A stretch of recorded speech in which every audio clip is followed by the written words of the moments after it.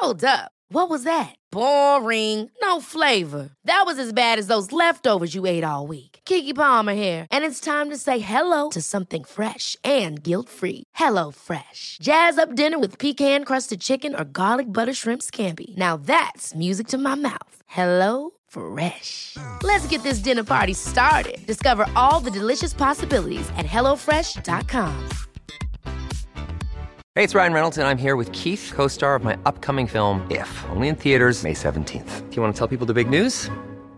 All right, I'll do it. Sign up now and you'll get unlimited for $15 a month and 6 months of Paramount Plus Essential Plan on us. MintMobile.com/switch. Upfront payment of $45 equivalent to $15 per month. Unlimited over 40 gigabytes per month. Face lower speeds. Videos at 480p. Active Mint customers by 531.24 get 6 months of Paramount Plus Essential Plan. Auto renews after 6 months. Offer ends May 31st, 2024. Separate Paramount Plus registration required. Terms and conditions apply if rated PG. Quality sleep is essential. That's why the Sleep Number Smart Bed is designed for your ever-evolving sleep needs. Need a bed that's firmer or softer on either side? Helps you sleep at a comfortable temperature? Sleep Number Smart Beds let you individualize your comfort, so you sleep better together. J.D. Power ranks Sleep Number number 1 in customer satisfaction with mattresses purchased in-store. And now, save 50% on the Sleep Number Limited Edition Smart Bed for a limited time. For J.D. Power 2023 award information, visit jdpower.com/awards. Only at a Sleep Number store or sleepnumber.com.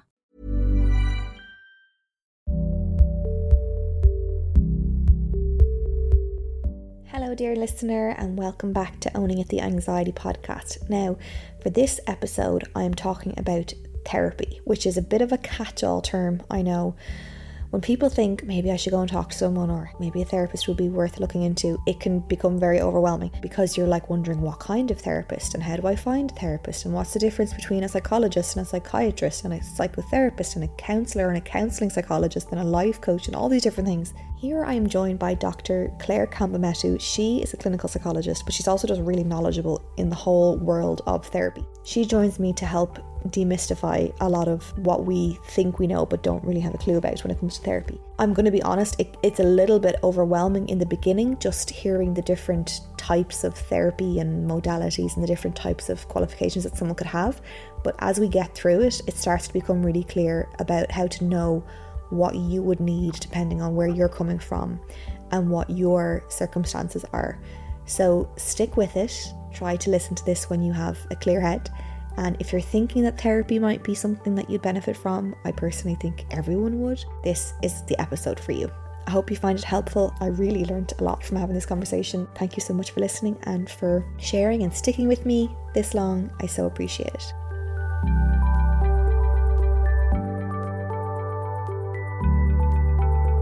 Dr. Claire Campbell-Metu, once again, thank you for coming back onto Owning It. I feel like you are my ultimate go-to expert at this stage, and I so appreciate you always making the time to come and share your pearls of wisdom. Welcome back. Oh, thank you. It's always a pleasure speaking with you. I think through our conversations, I learned things about myself and about you and about the world that I didn't know already. So I always find them really inspiring and enjoyable. Well, if you think you're learning something, I mean, I'm coming away with a whole new brain filled with things that just really make so much sense about our experience of the world. So I can't thank you enough. For this episode, we're getting super practical. So I recently went back to therapy myself for the first time in about 8 years. I'm doing a separate episode.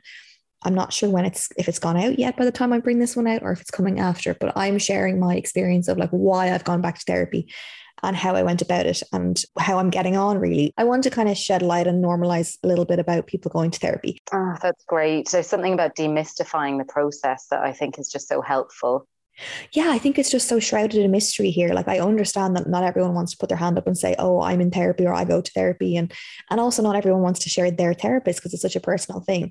But there's so much mystery around it. So I want to start with you. So you are a clinical psychologist. Can you start by telling me, like, what does that actually mean? And how does that translate into you working with people if you were to work with someone one-on-one? Sure. So I always think this is an absolute minefield for people. And I think it's so great to get this information out there, because when people start looking for help, they don't necessarily know who they need to speak to, how much they need to be paying, what type of assessment, if any, they need, etc. And so what being a clinical psychologist means is that I have a degree, many clinical psychologists and counselling psychologists as well. So anybody who calls themselves a psychologist is likely to have a degree, often a master's, and then a PhD as well. So that goes for clinical, counselling, educational, forensic psychology as well. You're obviously Dr. Claire Campbell-Metu. Yes. There's no such thing as a clinical psychologist who isn't also a doctor because of the doctorate, the PhD. Well, the doctorate is something that was brought in, I think, about 15 years ago now. And so people who qualified before that may not be a doctor. Okay. But if they call themselves, we're in the process of getting psychology regulated in Ireland. So what that means will be that it will be against the law for somebody to call themselves a psychologist if they're not actually somebody who's completed that level of training. At the moment, believe it or not, anybody can stick a sign up outside their door and say, I'm a psychologist, and nothing happens to them. I know, it's not regulated yet. And this is a big problem. And I don't want to overstate it either. It's not like there's loads of people out there that are saying and masquerading as psychologists when they're not actually. But it is something that needs to be recognised and dealt with. That's the case in Ireland, but it's regulated in the UK and in the US, I presume? Yes, absolutely. In the UK, there's a body called the HCPC, the Health and Care Professionals Council. And you have to be registered with them in order to call yourself a clinical psychologist. But that will change here in the next couple of years. We have CORU, which is the regulatory body for a load of different health and social care professions here. They will be extending that regulation out to psychology, and so that's going to happen. But at the moment, so many people are confused by, I suppose to start with, the biggest thing that people often get me confused with is a psychiatrist. Mm-hmm. A lot of people don't know the difference between a psychiatrist and a psychologist. And I don't think I did until I started studying to become one. And so a psychiatrist is a medical doctor who can prescribe medication in the treatment of mental health disorders. A psychologist uses talking therapies in order to do that.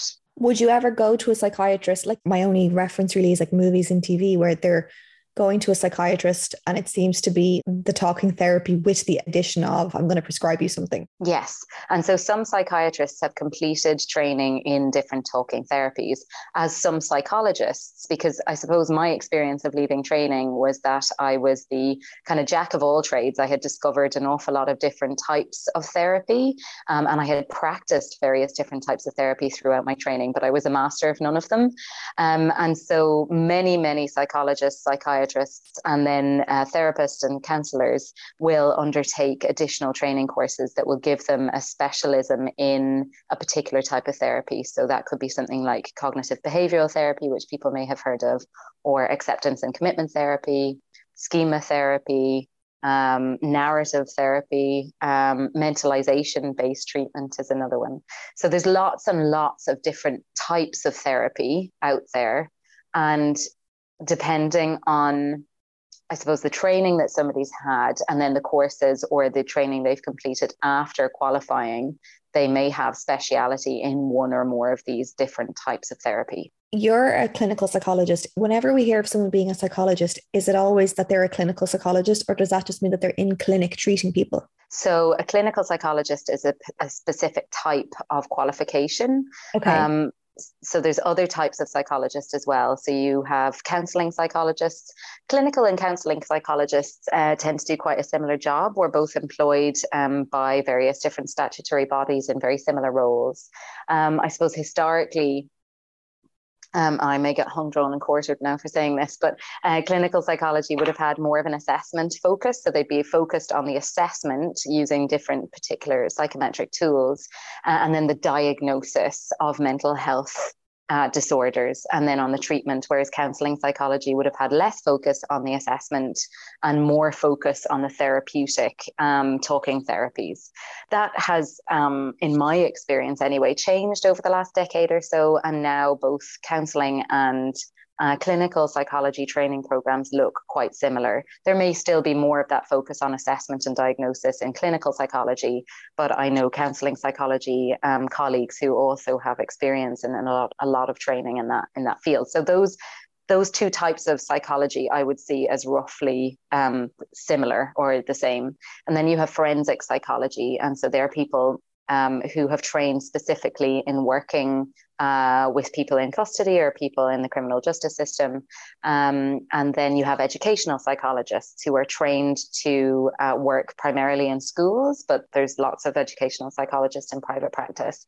And their role is to assess and diagnose and provide interventions for young people and children who have different types of learning difficulty or challenges in schools. Okay. Wow, it really is a minefield. Yeah, yes, it is. And then within those types of psychology, I suppose you could have a clinical psychologist or a counselling psychologist who's worked most of their career with, say, in a CAM service with children and adolescents, but hasn't actually worked then with adults or older adults, and vice versa. So there's within those kind of fields, then people may have experiences that mean that they're kind of more specialist or have attended more training in one particular area. Okay. It's interesting that you say that a counselling psychologist and a clinical psychologist would have a lot of similarities. I, in my ignorance, did not know that a counsellor was also a psychologist. I thought it was a completely different stream of just helping coach someone through difficult things. You're bang on with that. So a counsellor and a counselling psychologist are very different. So a counselling psychologist will, similarly to clinical, will have also completed a degree program in psychology, often a master's, and then now a PhD in counselling psychology. A counsellor could be somebody who has attended perhaps a weekend a course in a particular style of counselling, has done a postgraduate diploma or certificate in counselling studies, or somebody who has trained as a counsellor over a longer period of time. So a counsellor and a counselling psychologist are very different. Okay, so the headache is getting stronger now. Yes. Yes, you can see why people start looking into this and go, oh my gosh, like, how do I decide? If you feel like you might be at the point where you need therapy of some kind, you're probably already a bit overwhelmed. Yes. And then to just start looking online at all this, you're like, hold on a minute, this just hurts my head even more. So as much as we're throwing out all the different words and differentiating, which is important, I do want to tease things apart, and we'll kind of get to why someone might look for one over the other. Okay, so just to go back to a counsellor. So I could go and do a weekend course and say on my Instagram bio that I'm like a mental health counsellor. Yes, yes.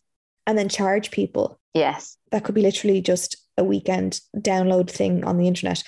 Is it a price thing, or is there any reason why you'd want to go to a counsellor versus a proper psychologist?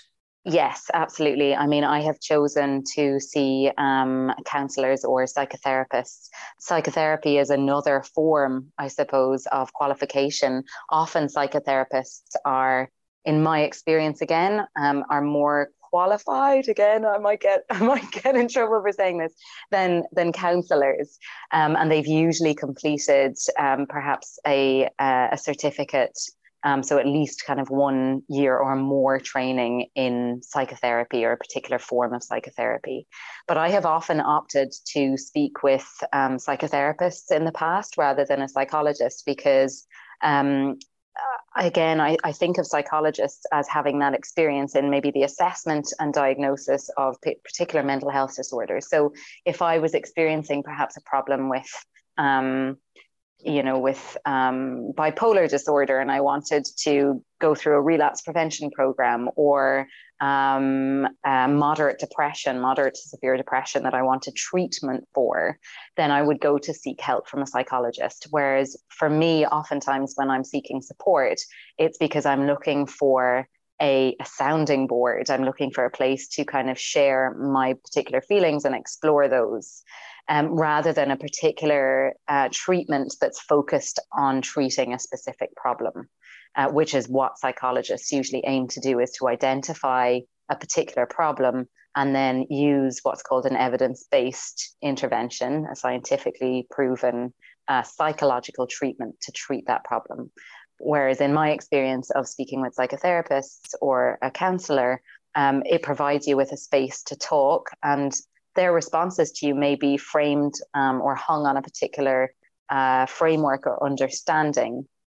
But it's not so much about providing a specific treatment unless they're trained in a treatment, something like cognitive behavioral therapy. Okay, so a clinical psychologist is more treatment focused, diagnosis focused, and a psychotherapist or a counselor is more what we think of as therapy when we're just talking through stuff. Yes. But then a psychotherapist versus a counselor, what's the difference there then? It can just depend on the course. Again, there's some counselors out there who I'm sure have studied for years at a time. What people really need to look at, I suppose, is somebody's qualifications, and to see, what certificates, what courses, what degrees somebody has completed. So if you're going to a website like the Psychological Society of Ireland, or the Irish Association for Counselling Psychology, then the practitioners that are listed there will be psychologists who have met a certain number of criteria. So they will be people who've completed that degree and doctoral program or equivalent qualifications. But if you're finding somebody off another website, what I would recommend people do is just see the types of experience, the types of training somebody has, and then choose somebody that you think will fit your need. If you see that somebody has a certificate in treating trauma in children and you're an adult who maybe has experienced trauma, then you're going to want to go for somebody who either has a qualification or experience working with that population. Or if you're a couple that's looking for therapy, you want to see that somebody has a qualification in couples therapy. That's not necessarily a degree or a university program or letters after their name, but you're looking to see that they have a certificate in couples therapy or something along those lines, and that they work with couples. So depending on who you are, what you're seeking help for, you will kind of be able to narrow down perhaps the list of professionals that you see. But I should say, Caroline, one of the things that the research shows again and again and again is that the type of treatment that's offered for a particular mental health problem is important, but not as important as the relationship that you have with your therapist, whether that therapist is a psychologist, a psychiatrist, a counselor, or a psychotherapist. The relationship is fundamental to the success of whatever treatment or intervention or program of therapy you're undertaking. And that's the hard part, really, because you can't really know that until you're kind of in it. That's why I think people get very overwhelmed when they go onto these websites and they're like, I'm staring at a list of qualified people. Like, how am I supposed to pick one? All these letters after someone's name mean absolutely nothing to someone who's looking for a real human connection on a problem. So I completely understand how off-putting it can be for people, especially when they look at all these words. It might sound a little bit intimidating as well. You might think, I don't have such a severe problem. I'm having like a bit of a difficult time with my partner. They might be discouraged a little bit. So it's good to kind of know, I think, the differences. It's really important to know. It's like looking at a menu in a different language and trying to figure it out and decide, what you want to eat when you're really hungry. It's like, how am I meant to figure this out? What might be helpful is for me to just share a little bit about the types of therapy that I've done and at what point in my life and why. So as this podcast is all centered around my kind of really difficult time with anxiety back in 2014, when I was really not functioning and I was really mentally unwell and I wasn't getting through the day, I felt really ill in my mind, and the anxiety was so crippling, and I wasn't at all a case of me just needing to like talk through some normal stuff. It was like, I need help. I'm at this point A and I need to get to point B. I need to get through the day. So I remember I went to, actually, I don't know what type of therapist it was, but it was very much talking therapy at the time. And while that was helpful to a point to vocalize a lot of what I was feeling, I needed like a plan. I needed someone to say like, let's try this. I needed treatment. I really needed to go on a journey of treatment and have like an end result. So while it was helpful to a point, I was like, I'm just talking around and around about how awful this feels. I'm not actually moving past it or getting through it. So eventually I was like, I just don't know if this is working for me for that particular set of problems that I was having, which were so severe, really. And the thing is, I understood anxiety. Like, I knew that I was anxious. I didn't need someone to say, do you know what's wrong with you now? It's anxiety. I knew that. I was like, I know what's going on. What am I going to do about it? So then I changed to working with another kind of therapist that was working in like CBT and like a lot of experiments and stuff. And that was really solution focused for me. And that was precisely what I needed at that time in my life, to be like, okay, for example, I'm going to go away on this trip and I'm absolutely terrified. And what coping mechanisms can I put in place to get through that? Or what tests can we run? And then what can I report back with and say, well, look, actually, this is how I really felt. And for me, that kind of putting me in the driving seat and making me feel like there was some purpose or control that I had, you know, in like, I'm going to set this out, really helped empower me. And it was such an integral reason why I got through it and why I came out the other side.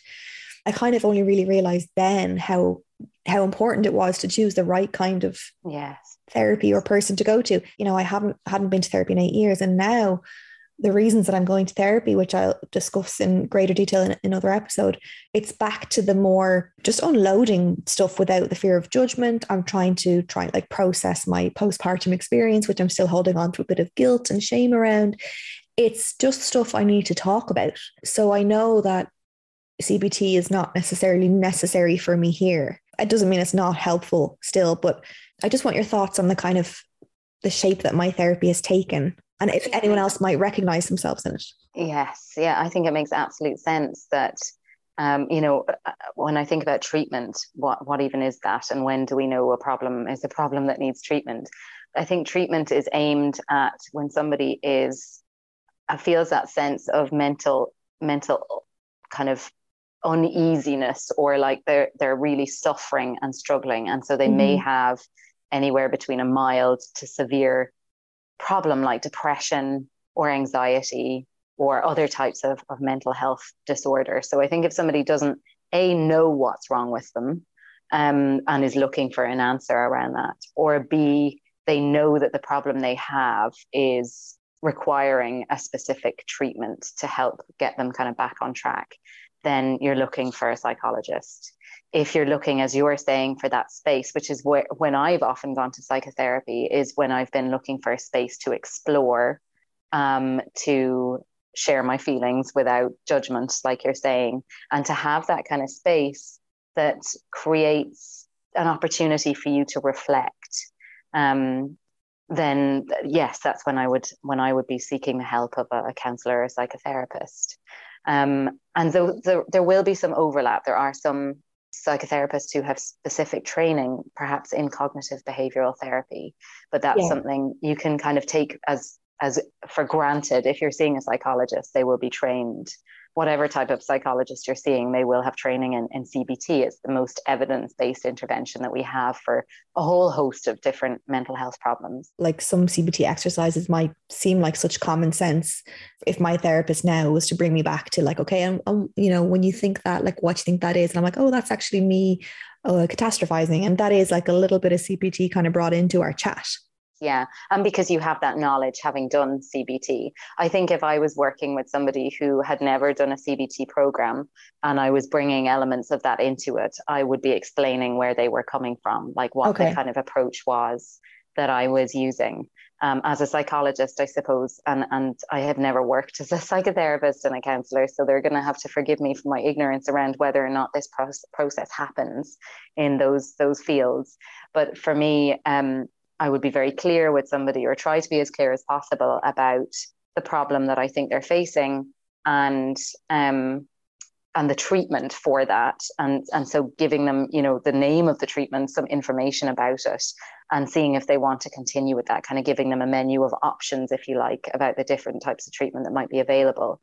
And I hope I would also be quite honest, and I have been honest about saying, this is not what you need. I'm not the person who is able to help you with this, or perhaps you could see somebody who you'd be paying less to, and that they would be able to provide you with the opportunity to explore these feelings. So I think a good therapist will tell you when they're not able to help you, and will give you the options that you need, whether that's for treatment or to kind of access that safe space to reflect in. They'll give you your options, let you know if they're qualified or not, and then tell you when they're of no use to you. Would someone be hedging their bets by, say, going straight to a clinical psychologist or a psychologist so that, yes, they can still talk through all their stuff, but if they need it, there's treatments and plans and things that you would turn to? I think realistically, it depends on the level of distress somebody is experiencing. Okay. I think if somebody is in, moderate to severe distress, then it's wise to seek that assessment and that treatment to help you to a different place. But I mean, let's be realistic about it. Seeing a psychologist is more expensive, often much more expensive than seeing a psychotherapist or a counselor. And that's not a reflection, by the way, of their value, I don't think. Okay. I know it's easy for me to sit here as a psychologist and say that, but, I have worked with psychotherapists who are much better trained in a particular form of therapy than I would be. And that was the type of therapy that I was finding that I found useful at that time. So not treatment for a specific mental health disorder, but a kind of therapeutic approach to helping me to explore the problems that I was facing or the issues that I wanted to talk about. And is the latter, the kind of therapeutic exploration of whatever you're going through in your life, is that the more common route for people? I mean, this is just a guesstimate in a way. I would think so. I think that there's probably a lot more psychotherapists maybe than there is psychologists, but I don't have the figures, so I wouldn't want to say. I suppose with psychology, like, it's a long training program. It takes probably about 10 years to become a psychologist in whatever field. Wow. And so for people who have a gift of wanting to help people and provide that space, they may be able to do training in a shorter amount of time that equips them with the skills to work with particular groups of people. Oh, that's interesting, because on a completely separate note, I'm thinking about going back to college myself and putting some little piece of paper underneath all of the time and energy I've given to the mental health space. Obviously, I'm not an expert, but it's just what you're saying there is kind of connecting some dots for me. I'm like, I don't have 10 years to devote to psychology, but I just would love to just become more qualified not qualified at all in some of the things that I touch upon, which I'm always obviously talking about my own experience, and there's only so much of that you can draw from. And I'm so excited to hear you say that. Oh, thanks. I've just barely started looking into it, and it was like, no, you can't do that. No, you need to have 10 years, you need to have 20 years for that. I'm like, okay. Yeah, not the case. Maybe psychotherapy is one to look at.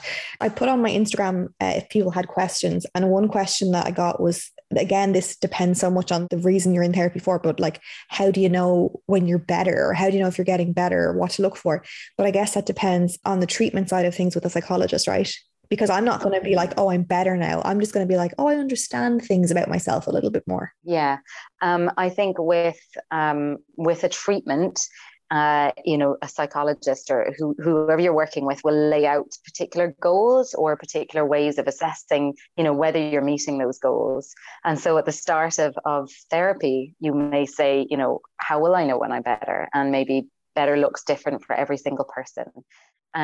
But I suppose in my thinking, a therapist has done their job. And the treatment or the therapy has worked when the client is able to almost internalize the therapist's voice and coach themselves or help themselves or support themselves through that mental distress that previously they wouldn't have been able to do on their own. So it's almost like where they can imagine what the therapist would say it to themselves, and then find reassurance in that and then feel better as a consequence. When it comes to all the different, is modalities the right word? Mm-hmm. Yeah. That might come through in therapy. Is that maybe not something someone needs to seek out, but would the therapist just bring in elements of things that they think are fitting the person and what they're presenting with? Yes. So ideally, if you're not sure what you need, then you would want somebody who has experience and training in a few different modes of therapy so that they can help you decide what is the best fit for you. Because how could you know? How could you know yourself? I suppose we know, or maybe I think that people know this and they actually don't. But that cognitive behavioral therapy, for example, is one of the most widely recognized interventions for mild to moderate to severe mental health problems. So that's depression, anxiety, eating disorders, building insight around psychosis, loads of different types of mental health problems. And that's in both younger people, not for eating disorders, but for those other issues, and adults. So cognitive behavioral therapy is one of the most standardized forms of treatment. And so people often would email me or get in contact with me and say, I'd really like to do some CBT. I've been reading a bit about it. There's also a lot of self-help books about CBT online, or a lot of kind of self-help resources. So oftentimes people, if they've done any sort of Googling at all, will have come across CBT and then think, okay, I actually really want to give this a go. So in that circumstance, I think sometimes people do know, but outside of that, no, I don't think people know what type of therapy is out there or what might be most helpful. A lot can happen in the next 3 years. Like a chatbot may be your new best friend. But what won't change? Needing health insurance. United Healthcare Tri-Term Medical Plans are available for these changing times. Underwritten by Golden Rule Insurance Company, they offer budget-friendly, flexible coverage for people who are in between jobs or missed open enrollment. The plans last nearly 3 years in some states, with access to a nationwide network of doctors and hospitals. So for whatever tomorrow brings, United Healthcare Tri-Term Medical Plans may be for you. Learn more at uh1.com. When you're ready to pop the question, the last thing you want to do is second-guess the ring. At BlueNile.com, you can design a one-of-a-kind ring with the ease and convenience of shopping online. Choose your diamond and setting. When you find the one, you'll get it delivered right to your door. Go to BlueNile.com and use promo code LISTEN to get $50 off your purchase of $500 or more. That's code LISTEN at BlueNile.com for $50 off your purchase. BlueNile.com, code LISTEN. Hey, it's Ryan Reynolds, and I'm here with Keith, co-star of my upcoming film, If, only in theaters May 17th. Do you want to tell people the big news? All right, I'll do it. Sign up now and you'll get unlimited for $15 a month and 6 months of Paramount Plus Essential Plan on us. MintMobile.com/switch. Upfront payment of $45 equivalent to $15 per month. Unlimited over 40 gigabytes per month. Face lower speeds. Videos at 480p. Active Mint customers by 531.24 get 6 months of Paramount Plus Essential Plan. Auto renews after 6 months. Offer ends May 31st, 2024. Separate Paramount Plus registration required. Terms and conditions apply if rated PG. Where will someone start? How to decide when you might need to talk to someone, and how to decide what type of therapist is for you? I think everybody is different and people come to therapy for different reasons. I know people who would only go to therapy if literally their life maybe depended on it, because they feel like there's no point in talking about things otherwise. And then somebody like me might go whenever I want to make more sense out of a particular thing that I'm doing or a way that I'm behaving. I believe in the power of talking, and I'm somebody who processes things through talking. So when I talk through something, it helps me make sense out of it. So you've two very different types of people there, and then a whole spectrum of people in between. I would always say, if somebody is struggling with something, I would think about seeking out a therapist to speak to. You then need to decide how you want to speak to that person. Do you want to see them in person, face to face? Do you want to see them via Zoom, or do you want somebody who's able to engage in maybe text therapy, which is something that's available now through various different apps? Because that's going to narrow your focus more. If you want to see somebody face to face, then you're going to be looking for the people who are qualified in and around the area that you live in, or the area that you work in, or somewhere that you can see them face to face. If you want to see them in those other ways, then that obviously broadens your options.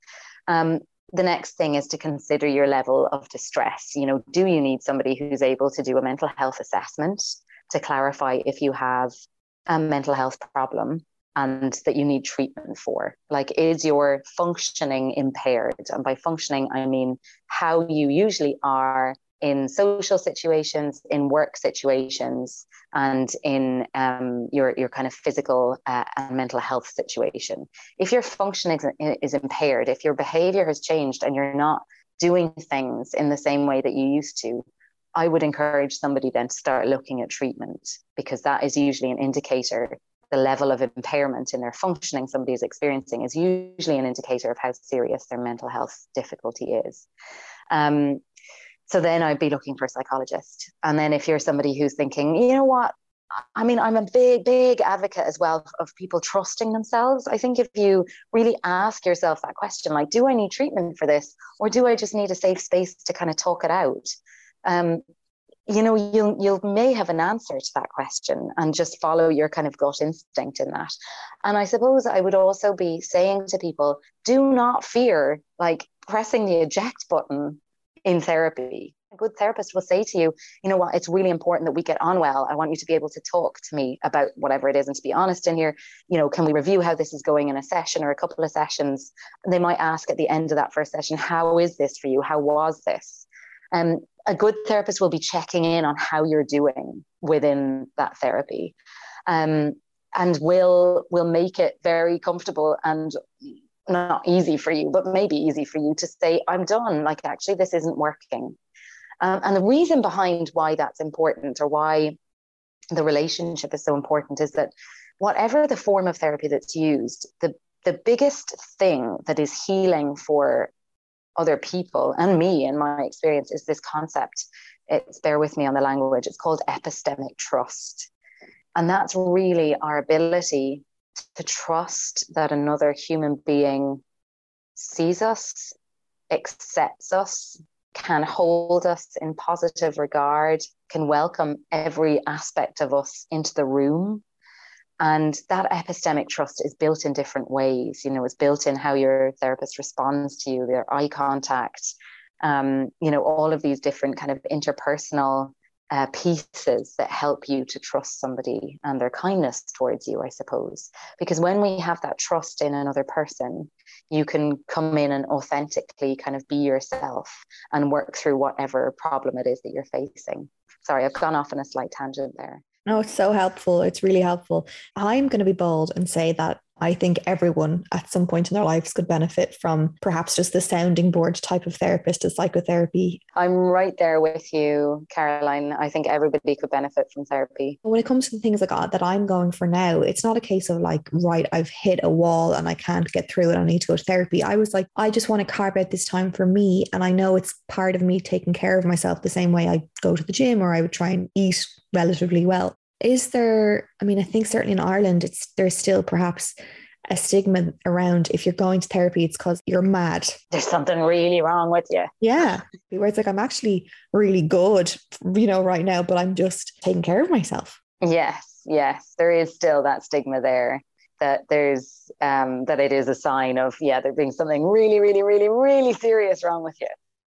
But I am an advocate for exactly what you're suggesting there, which is that we can all do with a bit of space to reflect on ourselves, and whether that's on how we are in our relationships or how we are as parents or as friends or how we are to ourselves, our levels of kindness to ourselves or whatever it is. We can all benefit from having a bit of space to just slow down and think about how we're responding to the world around us. I think so too. And I don't know if it's fair to say, this is just an assumption, but is it more gendered? Like Barry would be like, why would I go to a therapist? Sure, like unless, something terrible happened. Whereas I feel like women are maybe a little bit more open. We want to talk through things. We would be a little bit more open. Men will be a little bit more internal. Mm-hmm. And again, I do think there's such strong messages given to little boys versus little girls. About the expression of their emotions, about what emotions there are that are okay to feel, about, sharing those different things with people. All of that is changing, but, going back 20, 30 years ago, I think, and longer, I think men and little boys received very strong messages around how that wasn't as acceptable than little girls who maybe were allowed to express their feelings a little bit more, or encouraged to do so, or allowed to cry, or whatever it was. So I do think there's a difference in genders. I know I'm stereotyping a little bit or generalizing. Well, I started it, so don't worry. But there is a difference between how we respond. And certainly I would think similarly about how we process things as well. I think, again, not every woman, but a lot of women I know would process their world, understand themselves through talking, through sharing, through being open about those experiences with their friends or with other people or a therapist. When I said on my Instagram that I was going to go back to therapy and I was really looking forward to it, I got a lot of messages saying, wow, like it's so brave, it takes so much courage. And for me, it really doesn't, because like I'm such an open book and I really don't mind sharing things. My therapist so far probably hasn't gotten a word in because I'm just like blah, blah, blah, blah, blah, blah, blah. But for some people, it really does require digging deep and being like, I'm going to ask for help. I want to reassure people who are thinking maybe they should talk to someone. The last person who's going to make them feel judged for that is the person they're seeking help from, right? Yes, absolutely. How can we encourage someone to pick up the phone or go online or ask around? And you know, apart from these websites that we talked about, like the IACP, is it? Mm-hmm. Do you think it is good to get a recommendation from a friend? One friend in particular, she just couldn't have said more positive things about her therapist, but like I was a bit too close to her for that to then be my therapist. You kind of want a bit of separation there. So, I mean, people are constantly asking me now, like, who's your therapist? Who's your therapist? And I don't really want to share it. Mm-hmm. It kind of feels like when you find someone, that's your person. And obviously, like, I don't want to be selfish about it, but it does help not to overlap with friends, I presume. Yes, yeah. And I think like the reality of it is that I have yet to meet like a terrible psychotherapist, counselor, or psychologist. There is a wealth of really wonderful people with great skills out there. And the likelihood is that whoever you go to, they're going to be good at what they're doing. That's why they're practicing. That's why they're up and running as a viable business, is because they're able to do their job. And so I think the idea, yes, of getting recommendations can be helpful, but isn't an indicator, you know, just because you're going to see a person, that's not an indicator that that person is better than other people. I think it's just, yeah, sometimes maybe people like to connect the dots and go, oh yeah, okay, well, it maybe makes it feel a bit safer to reach out when somebody has recommended them. But I would always say, like, what have you got to lose? If you feel like what you have to lose is bigger than what you have to gain through having one appointment with somebody who might be able to help, then don't do it. But if you feel like you might potentially gain more than you have to lose in doing that, then what's the harm? Like, what's the risk in that? And I think we're lucky that we're now moving into a phase where there's more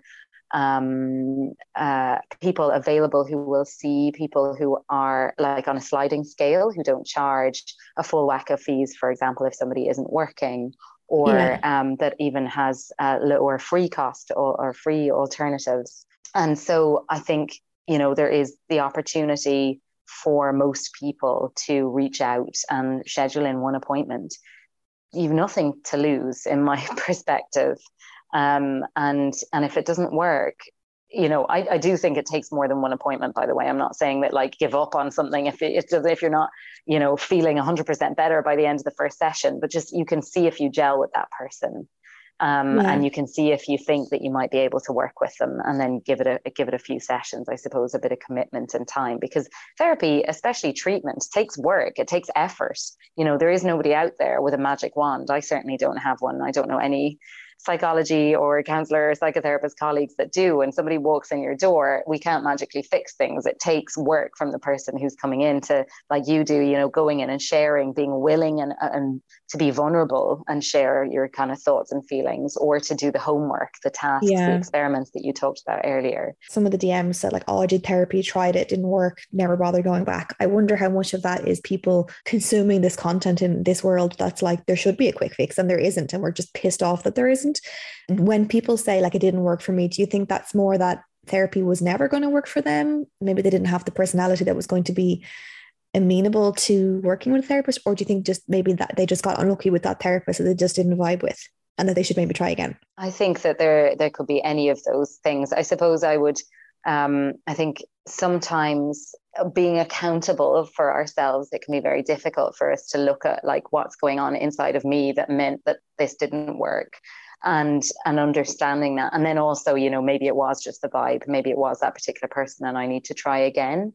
Or maybe I wasn't ready. Maybe I wasn't ready actually to accept help or to trust that this person could actually help me. Maybe I wasn't ready to take that step and trust that they could help me out of this situation.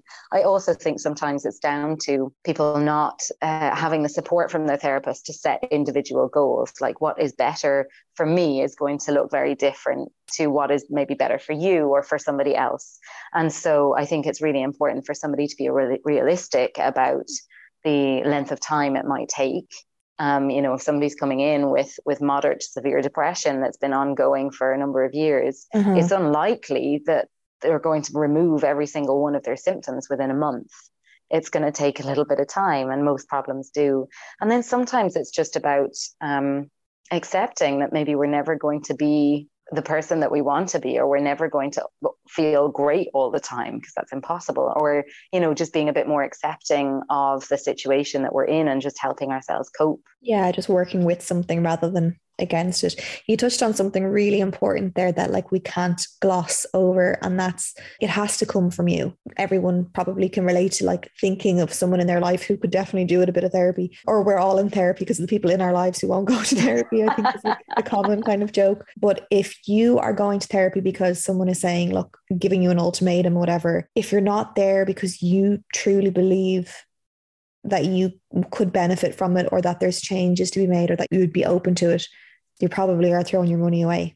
Absolutely. If somebody isn't there with the motivation or the want to change something, then it's not going to work. If you're going for somebody else, it's not going to work. I wonder, is that often at the root of a lot of people who just kind of rubbish it and say like, nah, doesn't work, it's bollocks, I imagine. Yeah. There must be something to it, because I think when people are open and receptive and willing to be vulnerable, therapy can only be like a good thing. Somebody did send me a message, and I do want to flag this. I know that this isn't necessarily your area, but when I say therapy can only be a good thing, like if someone has OCD, they said that they only realized after years of being in talking therapy that was kind of just like making it a little bit worse. With some specific disorders, you might need a very specific kind of therapy to help not keep you just on a cycle of it. Mm-hmm. And so for OCD specifically, CBT is the most evidence-based treatment. And again, It sounds like that person needs treatment rather than just talking about things over and over again. Yeah. The same for something like PTSD, cognitive behavioral therapy is one of that's post-traumatic stress disorder. It's one of the evidence-based interventions for treating post-traumatic stress. And so if somebody needs treatment for like a proper diagnosis or a disorder, then I would be looking to see a psychologist or somebody who's qualified in CBT. Claire, this has been so helpful. I think the main takeaway is to ask yourself the question of, is it treatment that you need, or do you just want a sounding board? And if you want a bit of both, or if you want just one or the other, and that kind of helps you set you down either path of psychologist or otherwise. And then from there, maybe that kind of narrows your focus a little bit and should take some of the overwhelm away. Mm-hmm, absolutely. And also, you know, it may cost a little bit of money, but going along to that one session, if you don't gel with that person, you know, it's okay to say after a couple of sessions, like, I'm actually thinking this isn't working for me. If you're doing that on repeat and saying that to every therapist that you meet, and you've met maybe 600 or 700 of them, then there may be something worth reflecting in that for you. If we're doing things on repeat all the time, then it's important to look at our own behavior in that. One of the things you mentioned was about how we're all, you know, responsible for kind of bringing ourselves to therapy and being willing to be vulnerable. And I suppose I just want to acknowledge that for somebody who kind of says that maybe therapy isn't working for them, or they went along once and it was rubbish and they're never going again. For somebody who's been through perhaps childhood trauma or trauma throughout their lives, choosing to trust another human being when human beings have hurt them so badly can be a really terrifying process, like really, really terrifying. And so if you are somebody who has been to treatment or to see a psychologist or therapist, left after a session and gone, that's it, I'm never going back again, I just would urge you to kind of think about, you know, what may have happened in your life that means that you are shutting out or wanting to shut out other options to help. And then asking yourself if you're kind of ready to move past those things, because there's very valid experiences that people have had. You know, we've all had experiences that maybe have hurt us or wounded us. Mm-hmm. And that's often the process of therapy, whatever that looks like, is figuring out where those wounds have come from, where those hurts have come from, and how they're contributing to our mental health right now in the present, and then what we can do to kind of heal those things. Claire, thank you so much for all of your incredible insight. Oh my God, I thought I was really going to stump you with some of these questions, and you have literally an answer for, you know, all the different types of therapists and what they do. Oh, I hope I do. I don't know. No, you did. You explained it so well. And I hope that people feel a little bit more aware and knowledgeable now. So thank you for clarifying that so well, as you always do. And I thank you for normalizing therapy and going to therapy and it being something that we should be open about. I know it's difficult for lots of people. So thank you. And I hope you will, I'll never stop hounding you to come back and talk about other different topics. Always happy to. Thank you. Take care. You too.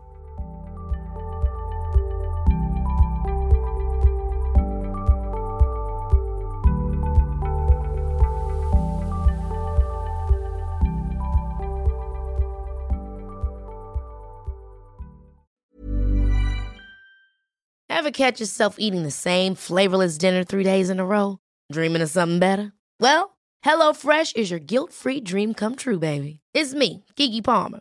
Let's wake up those taste buds with hot, juicy pecan-crusted chicken or garlic butter shrimp scampi. HelloFresh. Stop dreaming of all the delicious possibilities and dig in at HelloFresh.com. Let's get this dinner party started. Planning for your next trip? Elevate your travel style with Quince. Quince has all the jet-setting essentials you'll want for your next getaway, like European linen, premium luggage options, buttery soft Italian leather bags, and so much more. And is all priced at 50 to 80% less than similar brands. Plus, Quince only works with factories that use safe and ethical manufacturing practices. Pack your bags with high-quality essentials you'll be wearing for vacations to come with Quince. Go to quince.com/pack for free shipping and 365-day returns.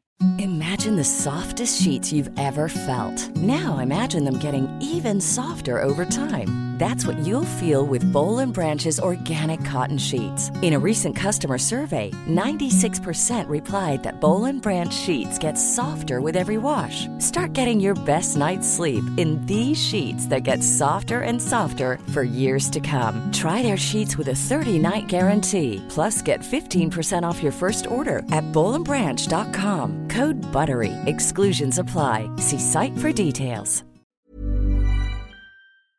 The easiest way to access Owning It Real Time is to head to the link in the episode description or episode details, whatever you call them, show notes. You will find the link in there at the top.